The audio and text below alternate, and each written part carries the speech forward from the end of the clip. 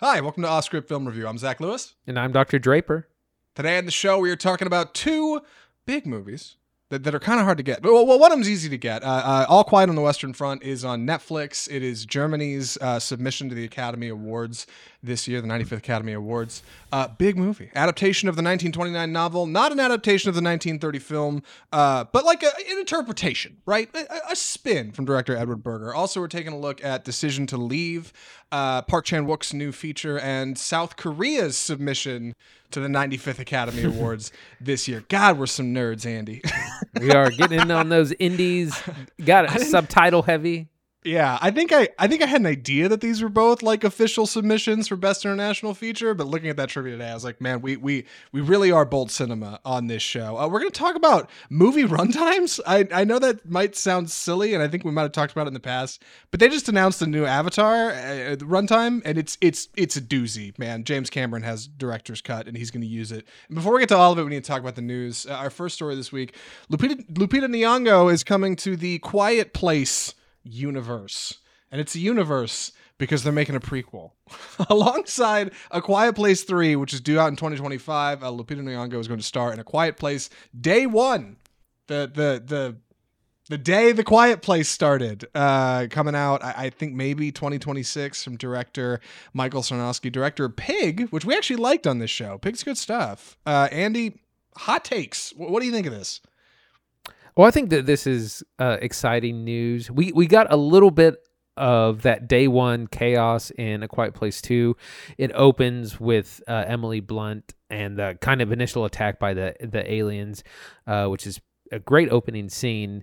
And so I guess we're going to get that whole entire day was like, starring Lupita Nyong'o, who of course is a great actress herself, and Michael Sarnowski, who we said did Pig, phenomenal movie as well. I'm interested to see what he plans to do with the property.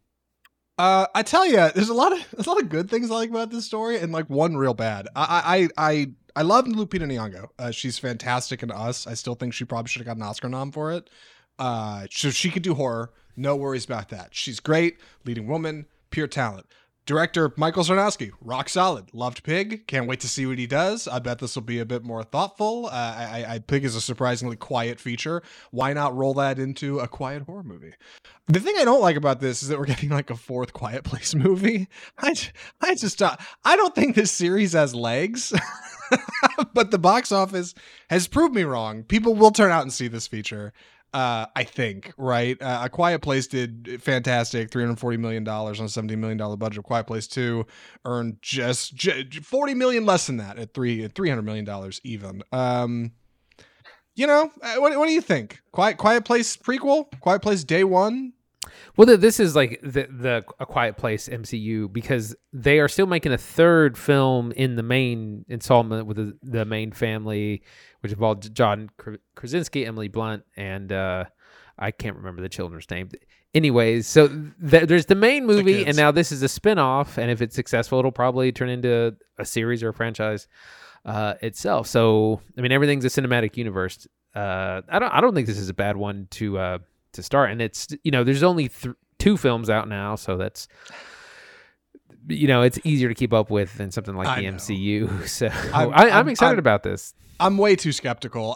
Honestly, if they just like change the setting, I'm sure that will offer a lot, right? Like set Lupita Nyong'o's character like downtown when something goes on. The last couple times we've seen day one of The Quiet Place from the previous two films is they're out in like small town America, right? They're like in Montana or something. So like there's definitely potential. Put it somewhere different, make it something exciting. Like I think it could be something really cool. We'll see. Either way, there's another Quiet Place movie coming after Quiet Place 3, which will be a prequel. Next story, viral horror Winnie the Pooh Blood and Honey is getting a theatrical release. This is what happens when a movie goes viral, I guess, right? Like it gets pushed to the top, and they make enough money, and they say, "By God, we're putting it in theaters." The absolute Mad Lads going up against the House of Mouse. What do you think about this? Never underestimate the power of memery and things becoming memes. That's exactly, it's like White Claw. Like White Claw's got huge off being memes, and that's what's happening here. Is it's like the concept is just ridiculous, and intriguing in a way, and it's just everyone's like, oh man, I want to see this, and it's probably just going to be okay, but that doesn't matter. Like, the hype train has already left the station. Everyone wants to see it. Everyone wants to get in on this really low budget movie, and we're going to be able to see it in theaters, which is kind of exciting, right? It's February 15th, so it'll be right after Valentine's Day, so take your dates if you want that to be fun. Yeah, one day only is a real big deal. This is coming from director Reese Frake Waterfield. I don't actually know what else he's done. I will probably look him up on IMDb later and report back. But we know that following this movie, he's also prepping for another twisted take on a children's tale with Peter Pan Neverland Nightmare. I hope this is just this guy's bit for his whole filmography. Like, studies movies, loves cinema, adapts one goofy Disney adaptation after Disney loses the rights to Winnie the Pooh and says, by God, I've done it. Like, I found my niche, right? Tim Burton had Goths. God, I bet you Disney hates these guys. I mean, what do you do, right? Like, Disney's had this problem in the past with, what's that movie? Escape from Tomorrowland, I think is the name of it. It was, like, shot in the parks in, like, 2014. It's a black and white feature. It's not even good. But, like, if Disney files suit, then, like, every Hollywood Reporter, Variety, page is going to run Disney suing these filmmakers over this movie, and it's just going to give it air, right? You're going to give it gas. Yeah. It's the Barbra Streisand effect on the internet. You talk too much about it, it becomes a thing. That's part of the reason this movie's getting a one-day release. But I think it's probably for the best that Disney says nothing, right? Just just ignore it. Don't think about it. It's not even a blip on the radar for them. They're doing fine at the movies. So that's a Wednesday. Just I'm seeing what day of the week it was. So of course it's a week. Clear your calendars. That's right. Yeah, check your schedule. Tell your loved ones you're going to be at Winnie the Pooh Blood and Honey. How bad can it be? It can't be worse than Terrifier 2, right? It's got to be. Surely it's just as good. Which I haven't seen, by the way. We probably don't. Andy, do we need to watch that movie for the podcast? I feel like we do at some point. I feel like I need to, but then I also have to watch Terrifier 1. I don't. Okay, listen. I don't know about that. Maybe. Yeah, I've not seen Terrifier 1. How did we let Halloween blow us by? Not to get that. Either way. Winnie the Pooh, Blood and Honey, coming to theaters one day only. Get your tickets now. With that, we should move into our first review of the episode. I'm going to be taking the summary on this one, so please excuse any clumsy delivery. This is Germany's official submission to the Academy Awards this year, 95th Academy Awards, and this is a Netflix feature, which is weird, right? We're in that special time of the year when, like, a lot of really big, cool movies are coming out, and Netflix is actually putting out, like, treasures instead of just pure trash. Every once in a while throughout the year, a gem will pop up, a mystery or an Enola Holmes or a rom-com or something cool. But, like, they're getting to the point now where, like, the big stuff's happening, right? The Romas, the Irishmans of the Netflix category is starting to emerge. And I think All Quiet on the Western Front might be one of those, maybe. So let's talk about it. The movie is All Quiet on the Western Front.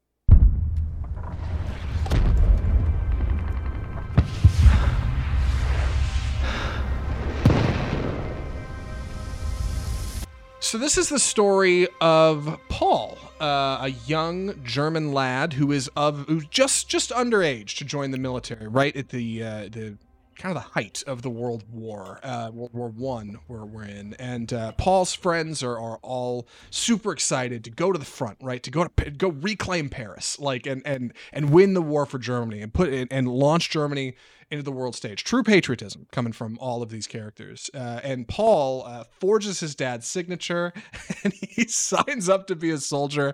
And he and his buddies all get trucked out to the front line, like trench warfare we're dealing with in World War I. And, like, that's where they discover that, oh my God, the horrors of war are horrifyingly real. Nothing good happens. And they are now trapped in this horrifying fight for survival. And with very little gain of land or property or any money, nothing. While the higher ups in Germany are basically working to come to some kind of treaty or agreement with France and the European Union because they're losing. It's a film that is hyper-focused on Paul's experience as a soldier. You spend a lot of time with him on the battlefield. It is gritty. It is gory. It's thoughtful. And in its quiet moments, it's almost pensive. The movie is All Quiet on the Western Front. Andy, what did you think? This is an incredible war film, very much in the vein of something like Saving Private Ryan. I remember that was the first film I saw. I saw that film way too young. I was like 14 or 15. But it really changed my perspective on what war is, because it's often portrayed a certain way and has been throughout all of human history, honestly. But in this story, we get down and dirty, authentic trench warfare. And like these guys, they're cold, they're shivering, they're in mud, they're soaked to the bone, and it's the end of the war and everyone's hurting for supplies, human and otherwise. I mean, you get new recruits where you can get them. Everyone's, this is when the turnip winter happened in Germany, which this is reference where that's basically all they had to eat for an entire winter. And you have these boys, these friends who are sold this war as, you go defend the fatherland, make your country proud, make your parents proud, all those things. And they're anxious and just rearing to go and sign up. And then they get there and they realize it's terrible. It's absolutely awful. And they're fighting this for this, pointless piece of land. Neither side can make any progress. Meanwhile, it's juxtaposed with Daniel Bruhl's character, who's the politicians trying to come to a ceasefire, come to an armistice, and that has a lot to do. But the depictions of war are, it's a powerful movie. It's a lot of it's tough to watch. It's lots of graphic violence, chaos, and it's amazing how, just from a directing standpoint, how they put all this together. I mean, they would have had to dig all these trenches, and just the costumes, the amount of extras, the sets. It's an incredible production. Yeah, this is an adaptation of the book All Quiet on the Western Front. Came out in 1929 from Eric Maria Remarque. That book was adapted into a film in 1930 called All Quiet on the Western Front that actually won the Academy Award that year. It was a really big deal. There was another adaptation in 1979 that's much lesser known, did not do nearly as well. But this is probably the biggest spend at this picture, at this idea that's happened ever. I don't remember exactly the budget for this movie, but it is... I mean, every dollar is on screen. It is incredibly visual. Like, it is gritty and down in the dirt. Andy's right. Like, they built these big trenches for these guys to run around in, and these huge swaths of no man's land, and they filled out the background with really good looking CGI. It blends really good. It's got incredible, like, gritty coloring. It's a very dark movie. I'm reminded, of things like Saving Private Ryan, a little bit of like Sam Mendes' 1917, except whereas I thought that movie was going to be a bit more like this one, I thought 1917 was going to be kind of a fuller picture, and instead it turns into this like one day in this one soldier's life. This movie is that fuller picture. All Quiet on the Western Front is really powerful. Paul's journey as a German soldier is so unkind, and I love the way the movie opens. It opens on a German soldier climbing out of the trench and running across no man's land, like into fire. Like his friends are going down around him, and one guy's screaming for his mom, and it starts right up front with the brutal. And then we get a transition to Paul, like at school, like forging his dad's signature when his friends are like, "Come on, man! Like we're gonna go take back Paris. Do it. We're gonna, like it is Starship Troopers level patriotism. It's so great. Like these dumb kids have no idea what they're getting into, and you almost get a bit of like almost a bit of like a heartwarming comedy, because you know that these kids are walking into danger, and you don't really know what level it's coming to in the movie yet. So as they're walking to the front and they're kind of getting their supplies, they're all singing and smiling like, oh, it's going to be great. And you kind of get to laugh a little bit, but then they get out there and it's horrifying. It's pretty terrible. And I can't believe like the scale that's present here. It feels like such a big production while also being like such a sincere story. I was really impressed with kind of the first act.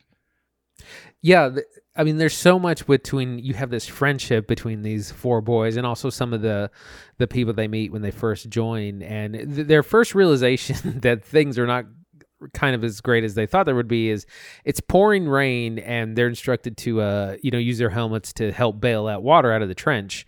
And it's like freezing cold. It's muddy, and they're just like in the rain, shoveling water. And one of them just apologizes, says, "Yeah, I'm sorry, I didn't realize it was going to be like this." And it's, that kind of realization of how mundane a lot of war actually is. And then when the fighting starts, it's just chaos. And these boys have not really received proper training. They've definitely not been psychologically prepared for what they're going to see, what's going to happen.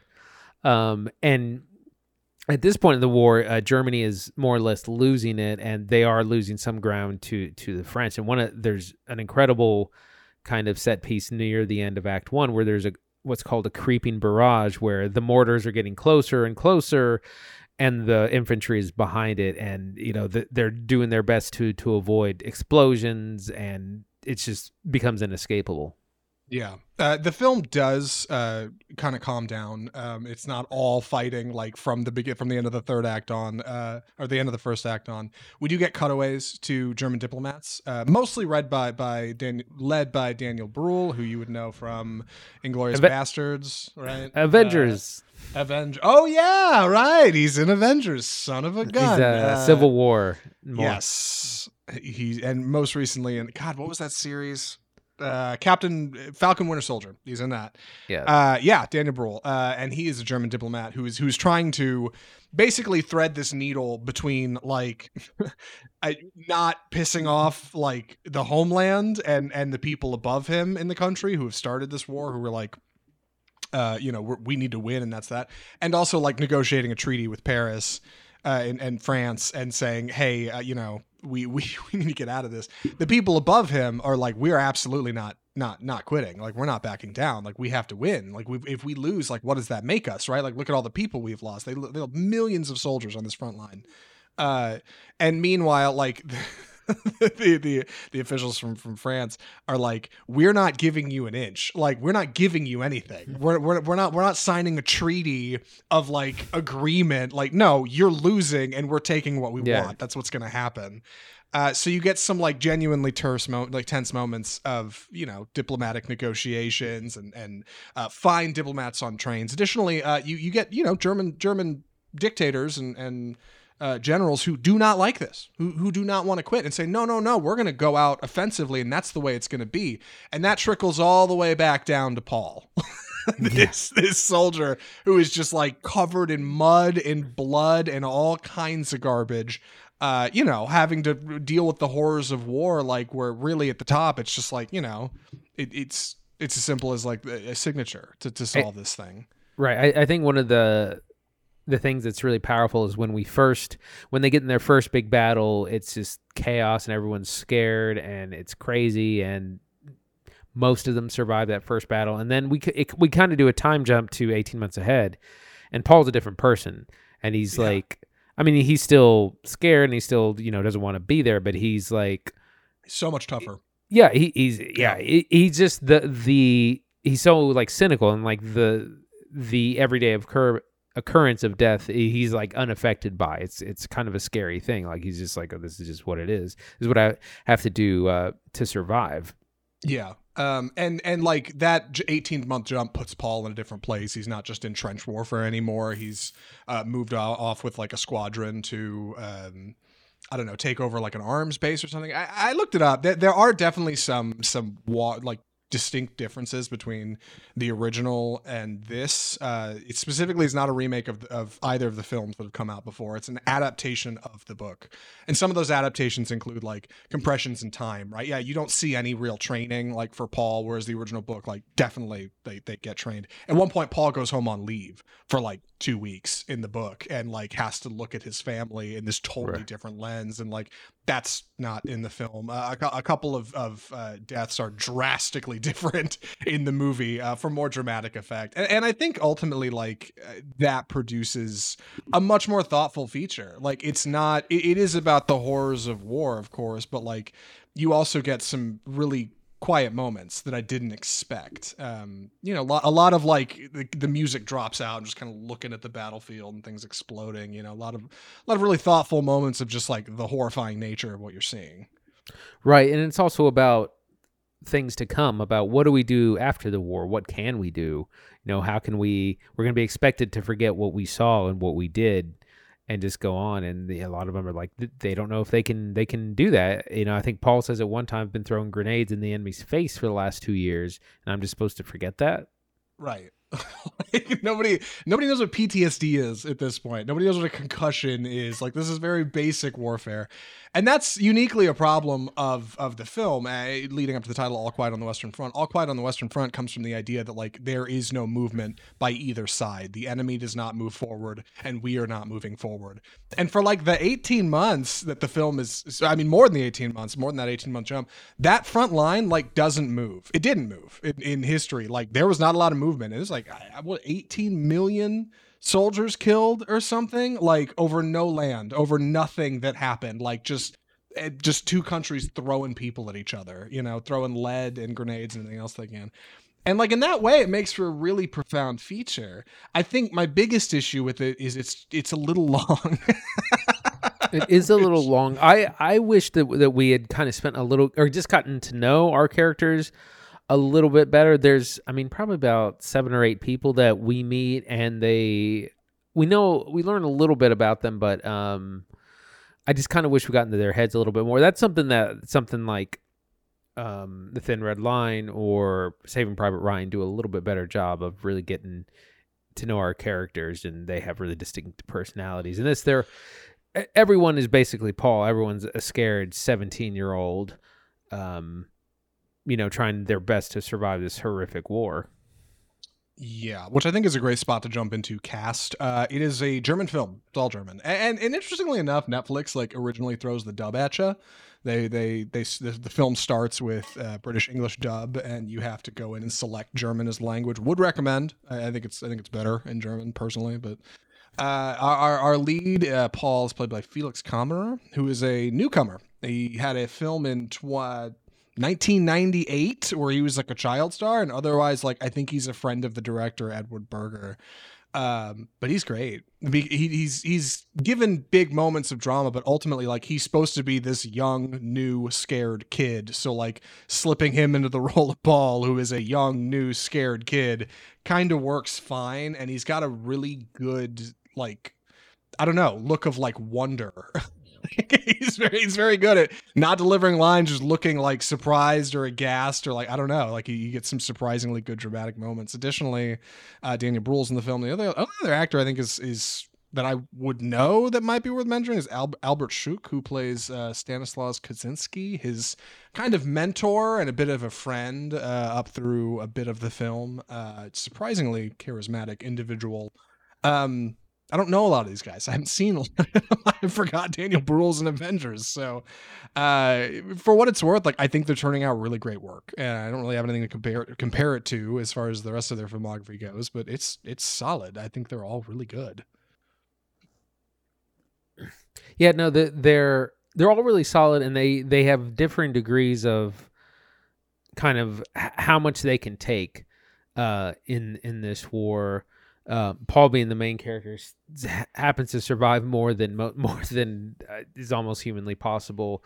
But they all come kind of from different backgrounds. The friends they meet, some of them are more literate than others. Some of them have more prospects to go back to, kind of once all is finished. And this doesn't get into as much of what comes after the war. They definitely touch on it, but we're not really shown like what do they look like once they get home.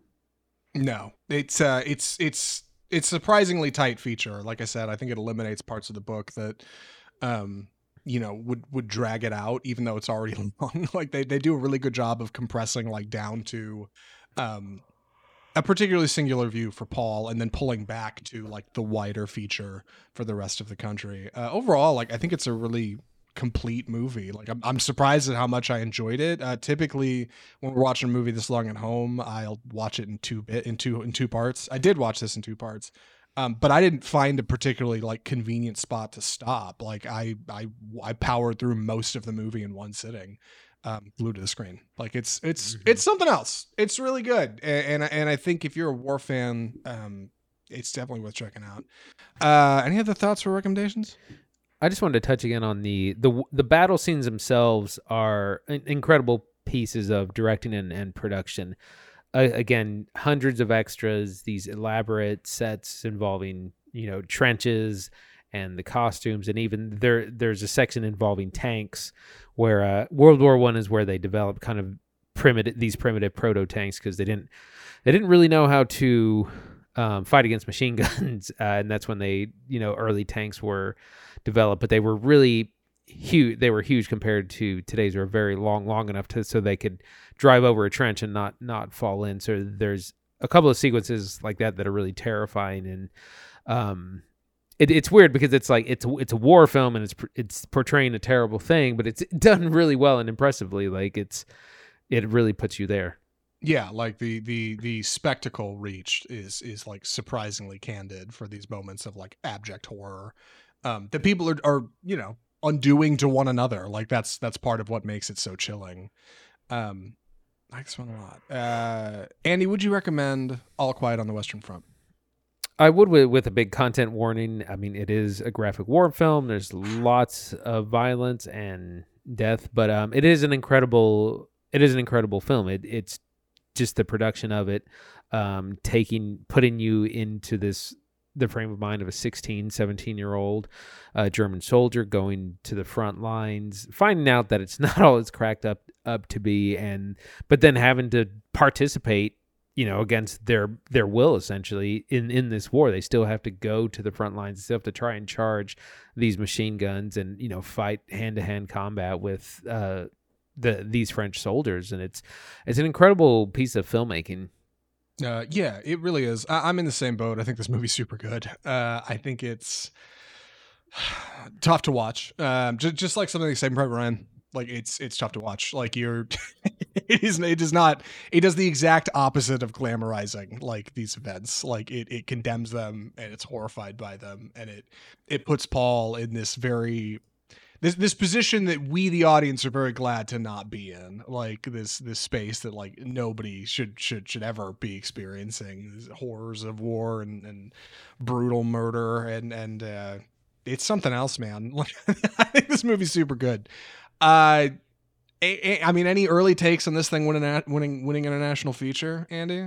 I mean, it might. Like it'll make the short man. list, I think, at least. Yeah, I think it's getting a nom for sure. Like I think it's accessible. I think Academy members can watch it at home. I mean, it might just take the crown. With that, we should move into our next feature, or really our next review. What am I trying to say here? Our next segment. Andy, take this away from me? Do you mind? It's time for the death of cinema.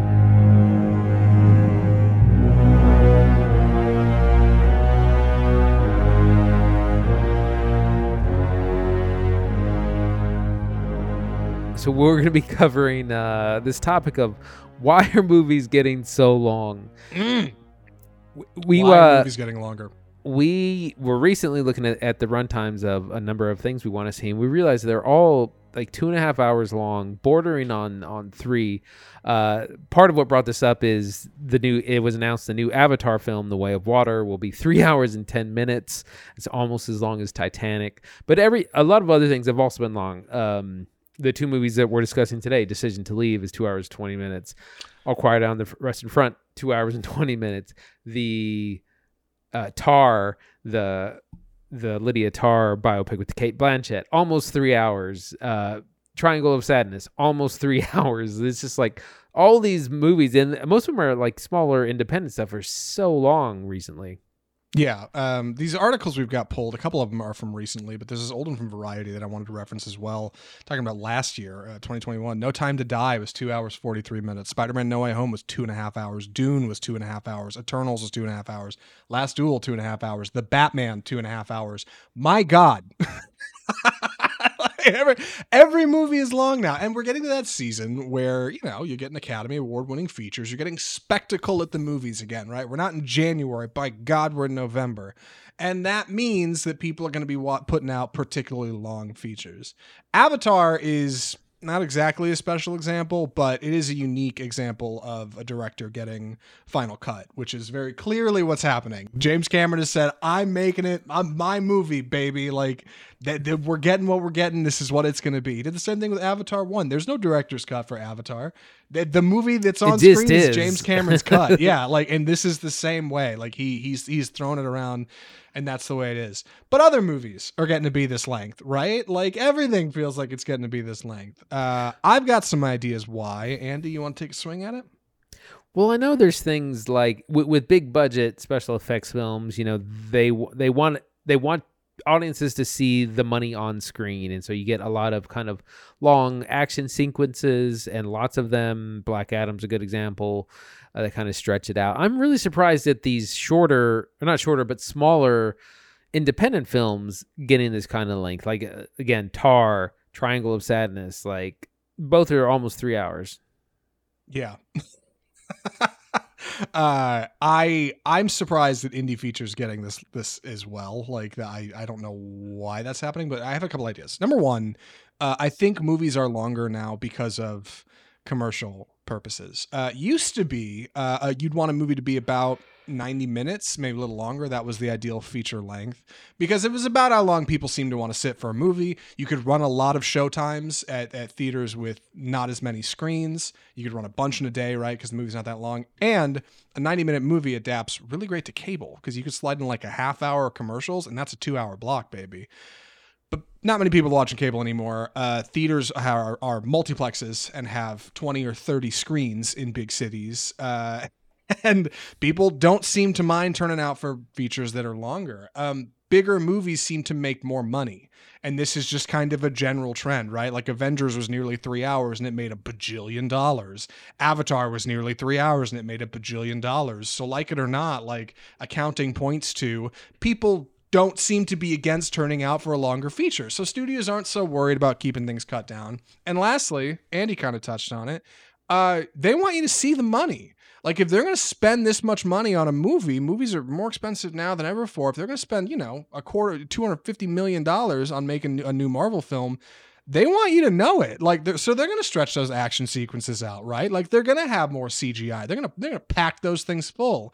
And making a bigger feature, making cinema bigger and bolder than like what's already out there helps it stand apart from this shorter attention span ideal that people seem to be sliding into because of the internet and short form video and things like TikTok, right? Like how do you keep somebody's attention for 3 hours? I think it's a big ask, but what's important is theaters will do it. Movies will do it. Movies will demand that they are so big that you will come in and you will sit for the whole time, right? And you'll watch the whole thing. It helps separate like the world of the film, the silver screen, from like the screens in our hands. That's what I think. And the problem is there's too damn many of them. And I don't know why indies are getting to be this way. Because I felt for a while indies were their own thing, right? Like, especially foreign films. I felt like those were kind of their own space. And now things seem to be blending together. Any ideas why that is, Andy? Well, sorry, say it one more time. Yeah. Sorry, I realized I hit you with a lot. Why are indies so long? Like, why are foreign films getting longer? Why is every freaking movie 3 hours now? Well, I think we do have to remember that even though we think of an independent film being, something small, an international film, on the other hand, that might be the biggest thing that country makes, or one of the bigger things. So, because when we think of indies, we think of something small, maybe like Pearl or X, that are, small, or Smile, small budget, small everything. But internationally, it might be a much bigger production than we might think. But things like Tar, I don't know, or Triangle of Sadness, I don't know. Yeah.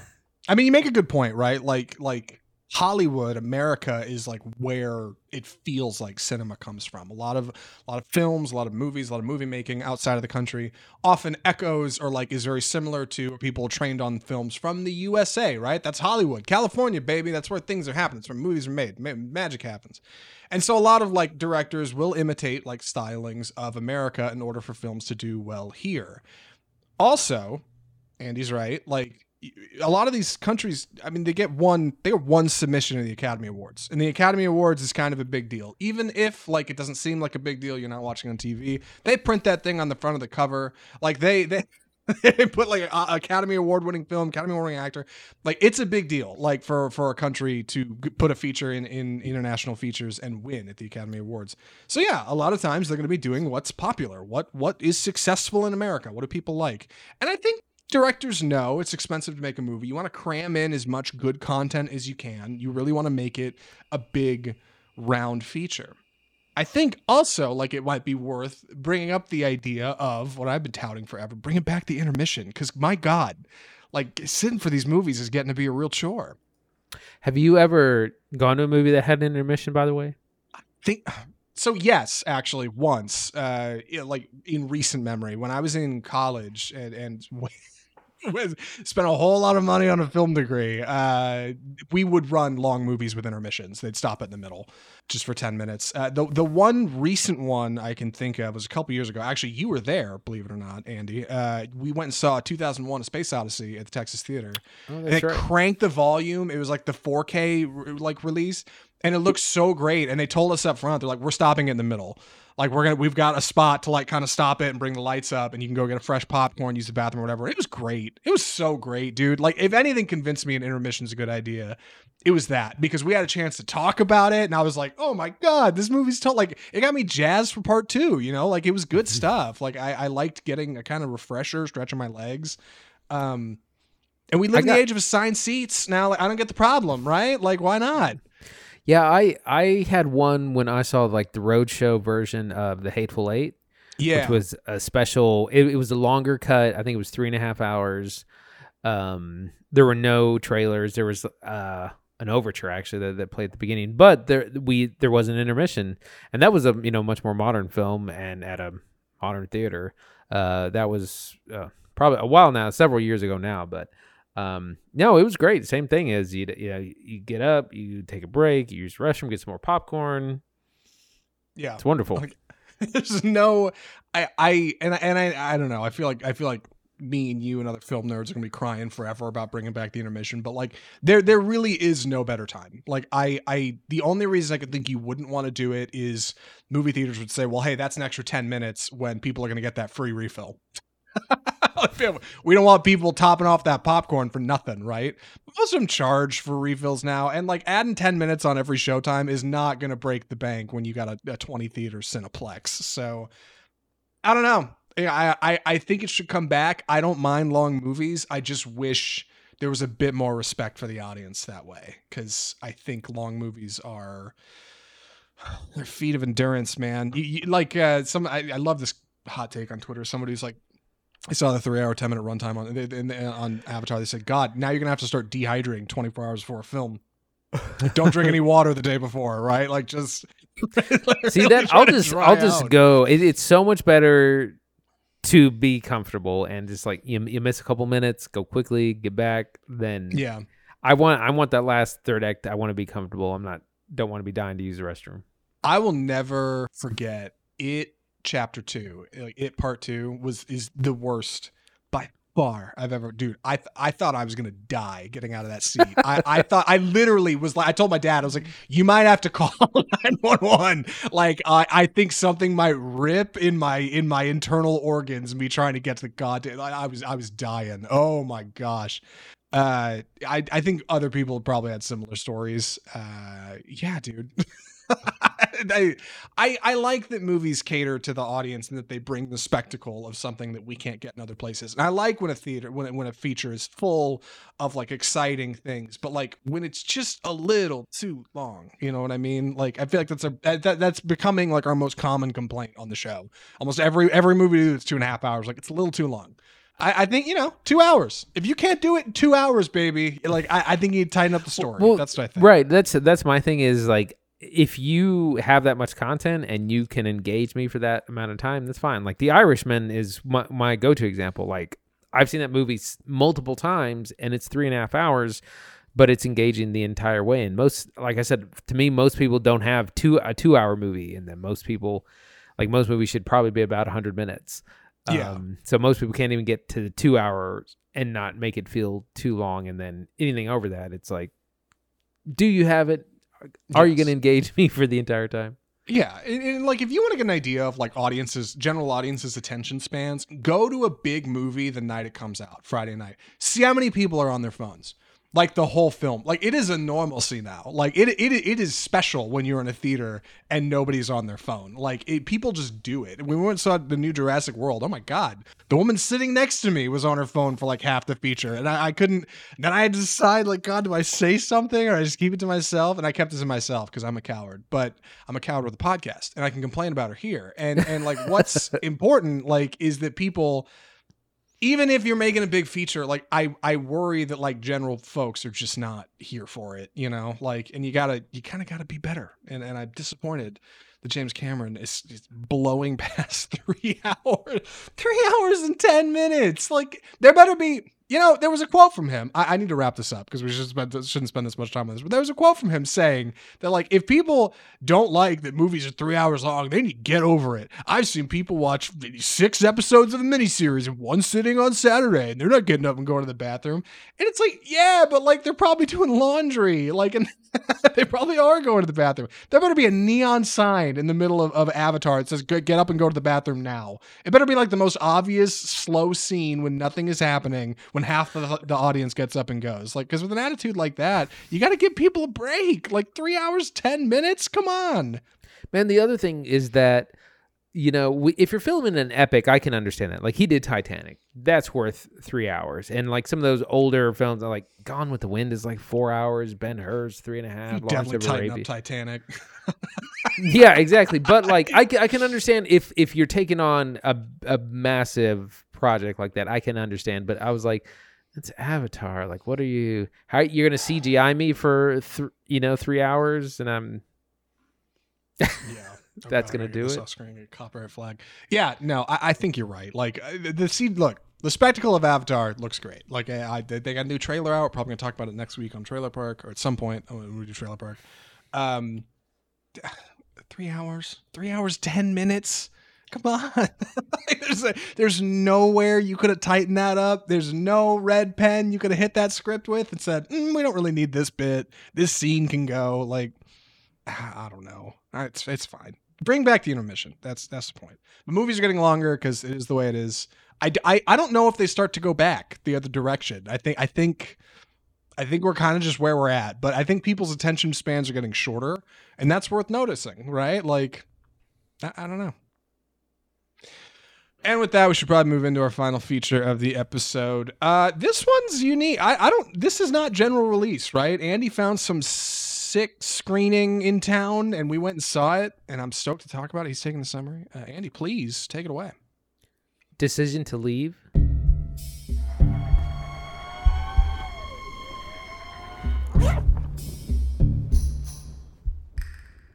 So this is the latest film from director Park Chan-wook out of South Korea, who did famously is known probably best for Old Boy and the Vengeance trilogy.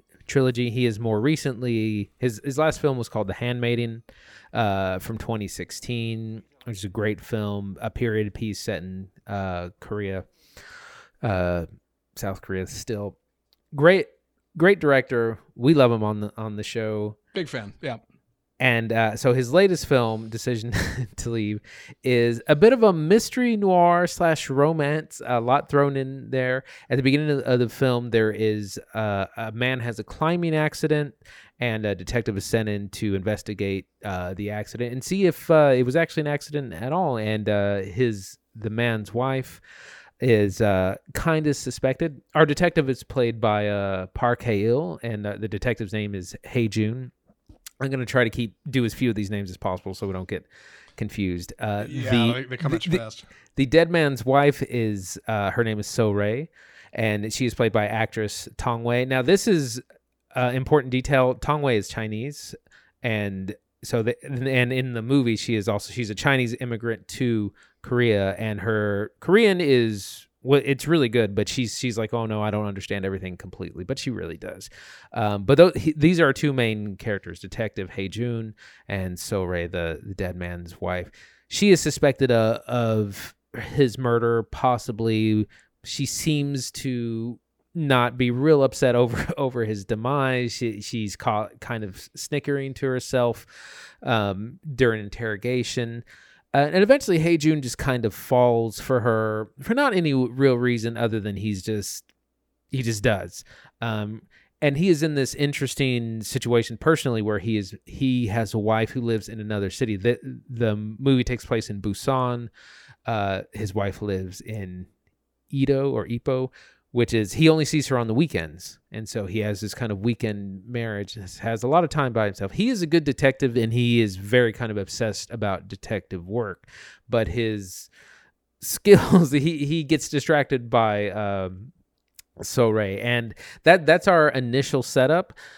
It's a very complicated movie. It is long. It's 2 hours and 20 minutes, but it's about this kind of there's a lot of tension between our two leads. We don't know, did she kill her husband? Did she not? Is she has a good alibi, but it's still really suspicious. He is totally in love with her, but he's in this this kind of weekend marriage that he wants to be sure and honor. It's a very complex film, a lot of incredible visuals, which he's really known for. So that's our setup. Zach, what'd you think? So I did not watch the trailer again for this movie before I went and saw it. I figured I would just go in as blind as possible. I'd seen it once when the trailer first dropped, and I was like, you know what? I think I'm probably going to like it. I'm just going to go in real fresh. Like, I don't even really remember the plot. Right as it got started, I was like, oh yeah, I think it's something about a detective and a woman that like is a suspect. And like, it's funny because if this had been like an American feature, it would have been like a cheeky, kind of funny, like miniseries on HBO where a detective, is trying to solve a case and his intuition is muddled by love. And like that, there's a world where this is like a rom-com, right? Like, did she or didn't Right. she? Oh. But like Park Chan-wook goes the exact opposite direction and plays it like as straight as possible, as like a really deep, thoughtful drama, like dealing with like the depth of emotion and like answering questions of grief and tragedy, like ultimately mystery and a bit of thriller, like to develop a feature that like is surprisingly satisfying and does come in a unique section of not quite 2 parts, but there is, like our other feature that we talked about, a bit of a time jump in the middle that like adds a surprising amount of weight, like to what would have otherwise been maybe a thin feature. It makes for a long movie, but I really enjoyed it. Like I didn't think it was that bad. And I'm excited to talk about it, I think. Yeah, one of the things that I just want to talk about the director. So Park Chan-wook was best known kind of for this really extreme violence that we see in Old Boy and the Vengeance trilogy. I mean, really graphic, gory, brutal, and he's really toned that down. He's backed away from that just because he feels like it distracts audiences. Audiences really like it, but he feels like they are distracted from our characters and our story because of that kind of stuff. So this movie kind of tones a lot of that down, but there's still a lot of strong emotion, strong passion. The other thing that he does in this movie that he also did in Old Boy is that technology is a big part of the movie. Phones, emails, cameras, GoPros, like it seems like there's a little bit of evidence on every device, and there's a whole thing about phones and people switching phones and cloning phones and getting new ones, and it's a big part of the film, and he finds really unique ways to keep it fresh. He's not just, you're not staring at someone's phone the whole time, but you're also not just reading text on a screen. He mixes it up, makes it really interesting. Yeah, I rewatched, funny story, I just rewatched Memories of Murder over Halloween, which is a great Halloween watch, by the way. And great stuff. And one of the things that's like really stark about Memories of Murder is South Korean film, Bong Joon-ho. They are trying to solve a murder with like no technology. It's 1986 in like rural South Korea. They're out in the country, all right? Like, and they don't have anything. Like, they don't even have computers. They're on typewriters. And like a big part of that movie is like evidence getting destroyed, like people not taking thorough notes, investigators trying to interrogate potential suspects. Do they think that's the best way to get like a conviction? like very particular like note towards like lack of technology and how difficult that made things. Decision to Leave, like on the other side of the coin, is so tech laden and like good tech too. Like when they whip open a browser, it's Google Chrome, and they go to YouTube and like look up a video and watch it like you'd watch it. They're using Android and iPhone, like they're very clearly using Apple Watches, like. And I like that it feels so grounded by using like hyper modern technology. In fact, that's part of the way this investigator like is solving things, by using like and utilizing technology, GPS tracking, like voice recording, like that kind of stuff is helping him like solve crimes. It's like in his it's like stuff in his bat tool belt, and it's great. Like it makes our characters feel like phenomenally modern. It feels like you can reach out and touch them. These are real people. Like they feel very grounded in reality, and I think that stuff's good. Additionally, like that leads us to particularly compelling scenes where our investigators trying to figure out just what's going on, right? And it is following leads and looking at messages, and it does a really great job of leaving like a kind of a trail of breadcrumbs for him to find, and making all of it just obvious enough that if you're paying attention, like anybody who's watched this movie would be, you'll keep up with it just fine. And it makes you feel like you are in the car along with our investigator driving down this like very sophisticated, very thoughtful like lane of a mystery. And along the way, we have this like surprisingly charming woman who he is just like becoming infatuated with. Like, he just gets more and more like drawn into this person who like has this mystery at her core that's like, what happened to her husband, right? Like, did she do this? Like, is this coincidence? Is she tied up in it at all? Like, and I think that creates like a surprisingly compelling mystery for you know, an investigator who's just trying to figure out the truth and also like figure out how they feel.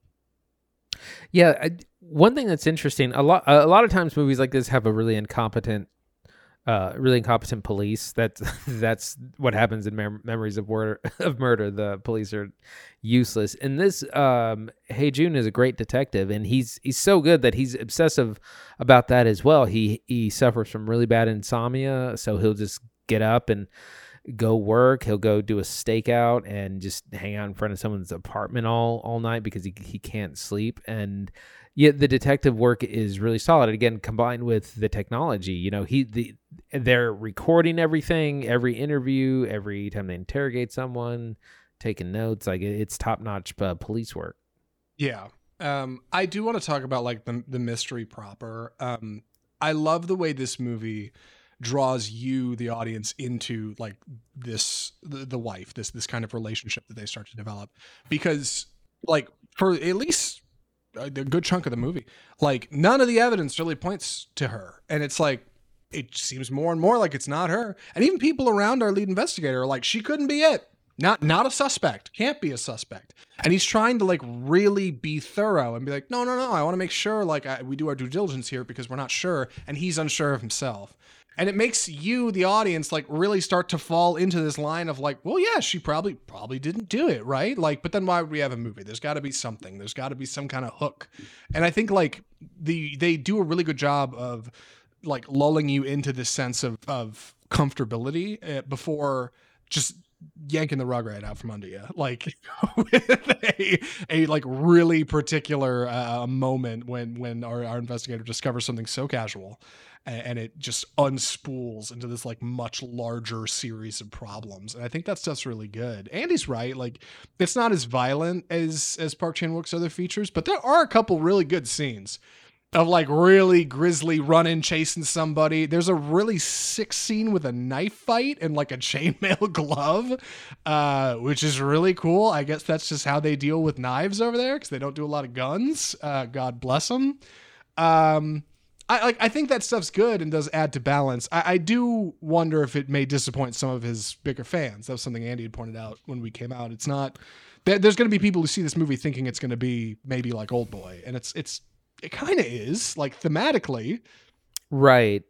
Yeah, I definitely, and I was a little unfair to it when I came out, and I realized that because, yeah, you can't be mad for what it's not. You got to look at it objectively for what it is. And again, his career was kind of made, and there was a whole movement of films back then in the early and mid 2000s. This was called Asia Extreme, where lots of movies of that style of real visceral, hardcore violence were coming out. And it's that era has come and went, and he's matured as a film director, which is what we want to see. We don't want to see directors never progress and go on to do new and bigger and better things. So it's nice to have, and when we still do get some of that, like I think the way he does transitions is, I think that's the biggest calling card of his work, and that is what if you've seen Old Boy or the Vengeance trilogy, what you'll notice the most. Yes. I was really surprised at how good like some of the transitions are in this. I mean, there's like scenes in particular that are just really well shot and almost like unnoticeably so. If you're watching on Facebook, I've got a really great scene in particular up on our video stream here. It's just a frame, but you can see like a mirrored reflection of two of our characters. And one person in the foreground is in focus and the other isn't. And then in the background in the mirror, the other character is in focus and the previous one isn't. I guess that's CGI. I don't know if they shot it twice. I couldn't even tell you how they did that. It's like a gray. I don't even know. I maybe it's a green screen back there. Like, I have no idea how you'd produce that effect, and it looks so good. And this movie just like throws that out there like a magician doing magic tricks with cards. Like, and some of the transitions are really stunning. Like I don't want to say like Baz Luhrmann level, but like, dude, some of them are so good.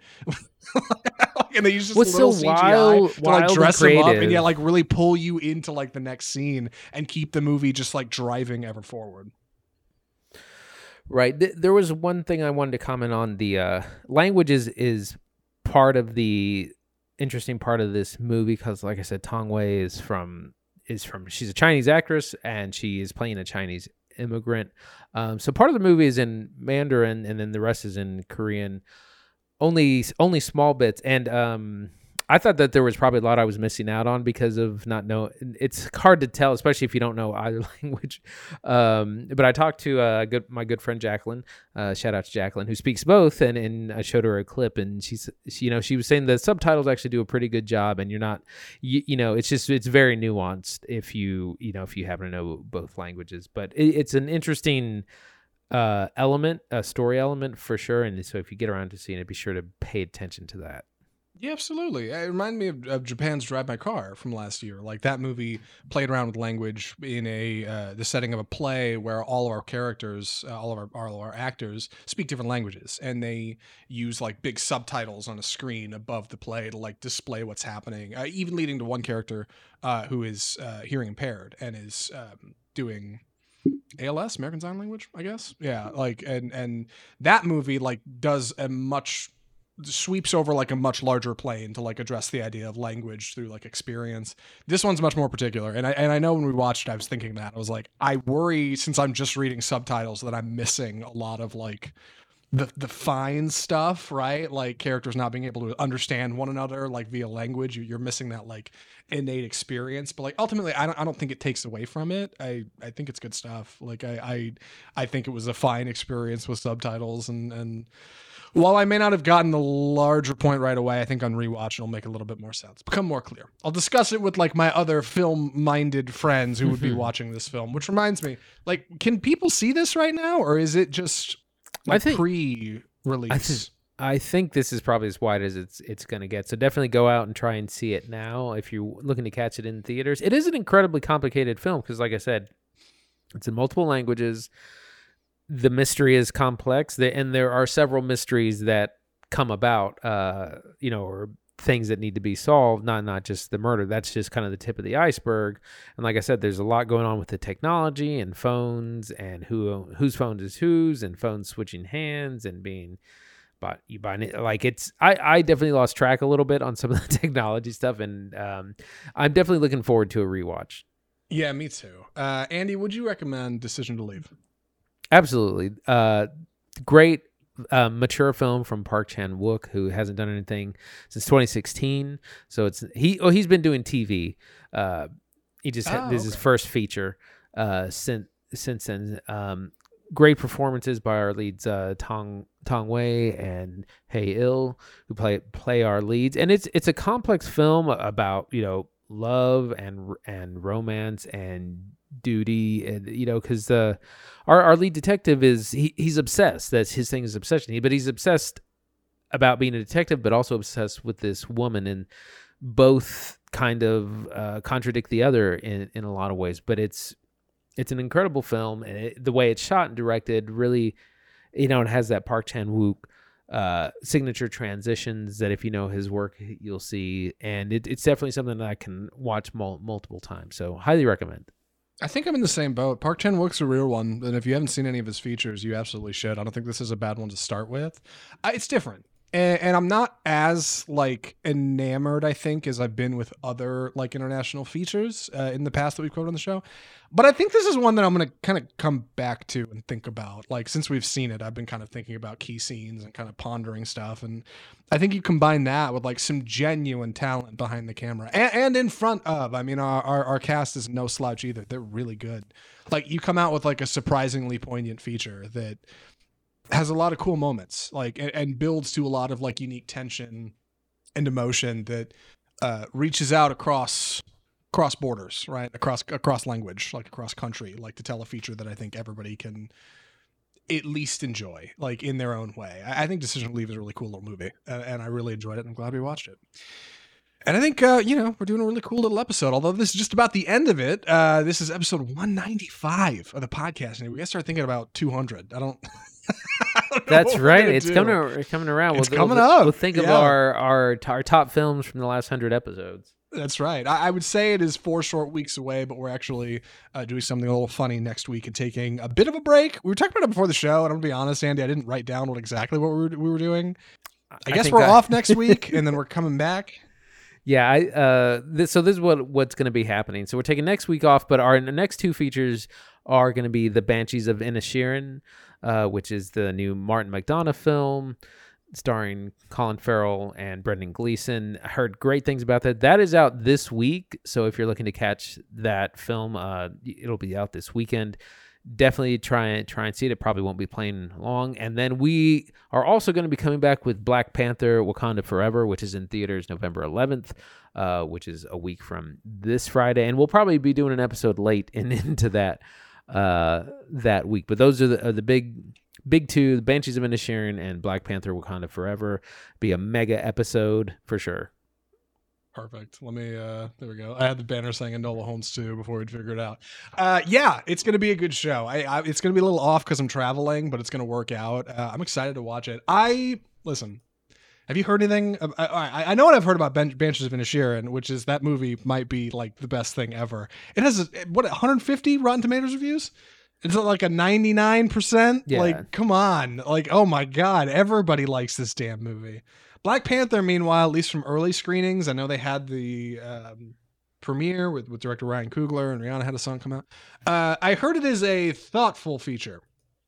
And I don't know if that's a good thing or a bad thing. That's what I've heard. So we'll see. Yeah, I think it's supposed to be thoughtful because it seems to have a lot to do with Chadwick Boseman and legacy and family. Black Panther also super long. It's 2 hours 40 minutes. All right. Well, hey, if there's no better way to close out Phase 4 of Marvel's incredible run here than Black Panther: Wakanda Forever. So Phase Snore is coming to an end. Phase Chore. phase hard to get through. No, I'm glad it's long, honestly. I hope it's good stuff. I like Black Panther 1 a lot. I need to go back and rewatch it before this one. And that's what we got going on. That's what we got going on for the next couple weeks. That'll be episode 196. And if you liked what we're doing this week, or you maybe want to stick around for next week, easiest way to get the next show, just subscribe. Subscribe to this show, Off Script Film Review, on your favorite podcast platform. You can find us on iTunes, Google Play, iHeartMedia, Spotify. We're in all the usual places. And you can follow us over there. You can also leave us a rating and review if you have the means. You can find us on YouTube, where we upload our live streams every single week when we do them. You can find us on Facebook, where we actually live stream the show. Yes, Facebook. You can find us about 5 o'clock on Tuesdays. We do the show normally. And that's where we're at. You can follow us over there. We're on Instagram, we're on Twitter, and all the usual places. You can follow us where you like. Leave a comment. Let us know what you thought of the show, or give us some suggestions for what we should do next week, or give us some suggestions for what we should do for episode 200, because we're still figuring it out. And you can find us on our website, offscriptfilmreview.com, and you can email us at mail@offscriptfilmreview.com. I think that about covers it. Boy, wall-to-wall show this week. 2 international features at the Academy Awards. I don't believe it. Great week. This is the magic weekend. It's like in 2019 when we saw Parasite and The Lighthouse in the same weekend. Dude, Parasite and Light. I remember the buzz I felt, the energy before we went live on that show. I was like, this might be the greatest weekend we ever have for Off Script. Like, yeah, oh my God. Parasite, all downhill and Lighthouse. Oh, it's great. Anyway, from all of us at Off Script, the home of Bold Cinema, I'm Zach Lewis. And I'm Dr. Draper. Thanks for watching.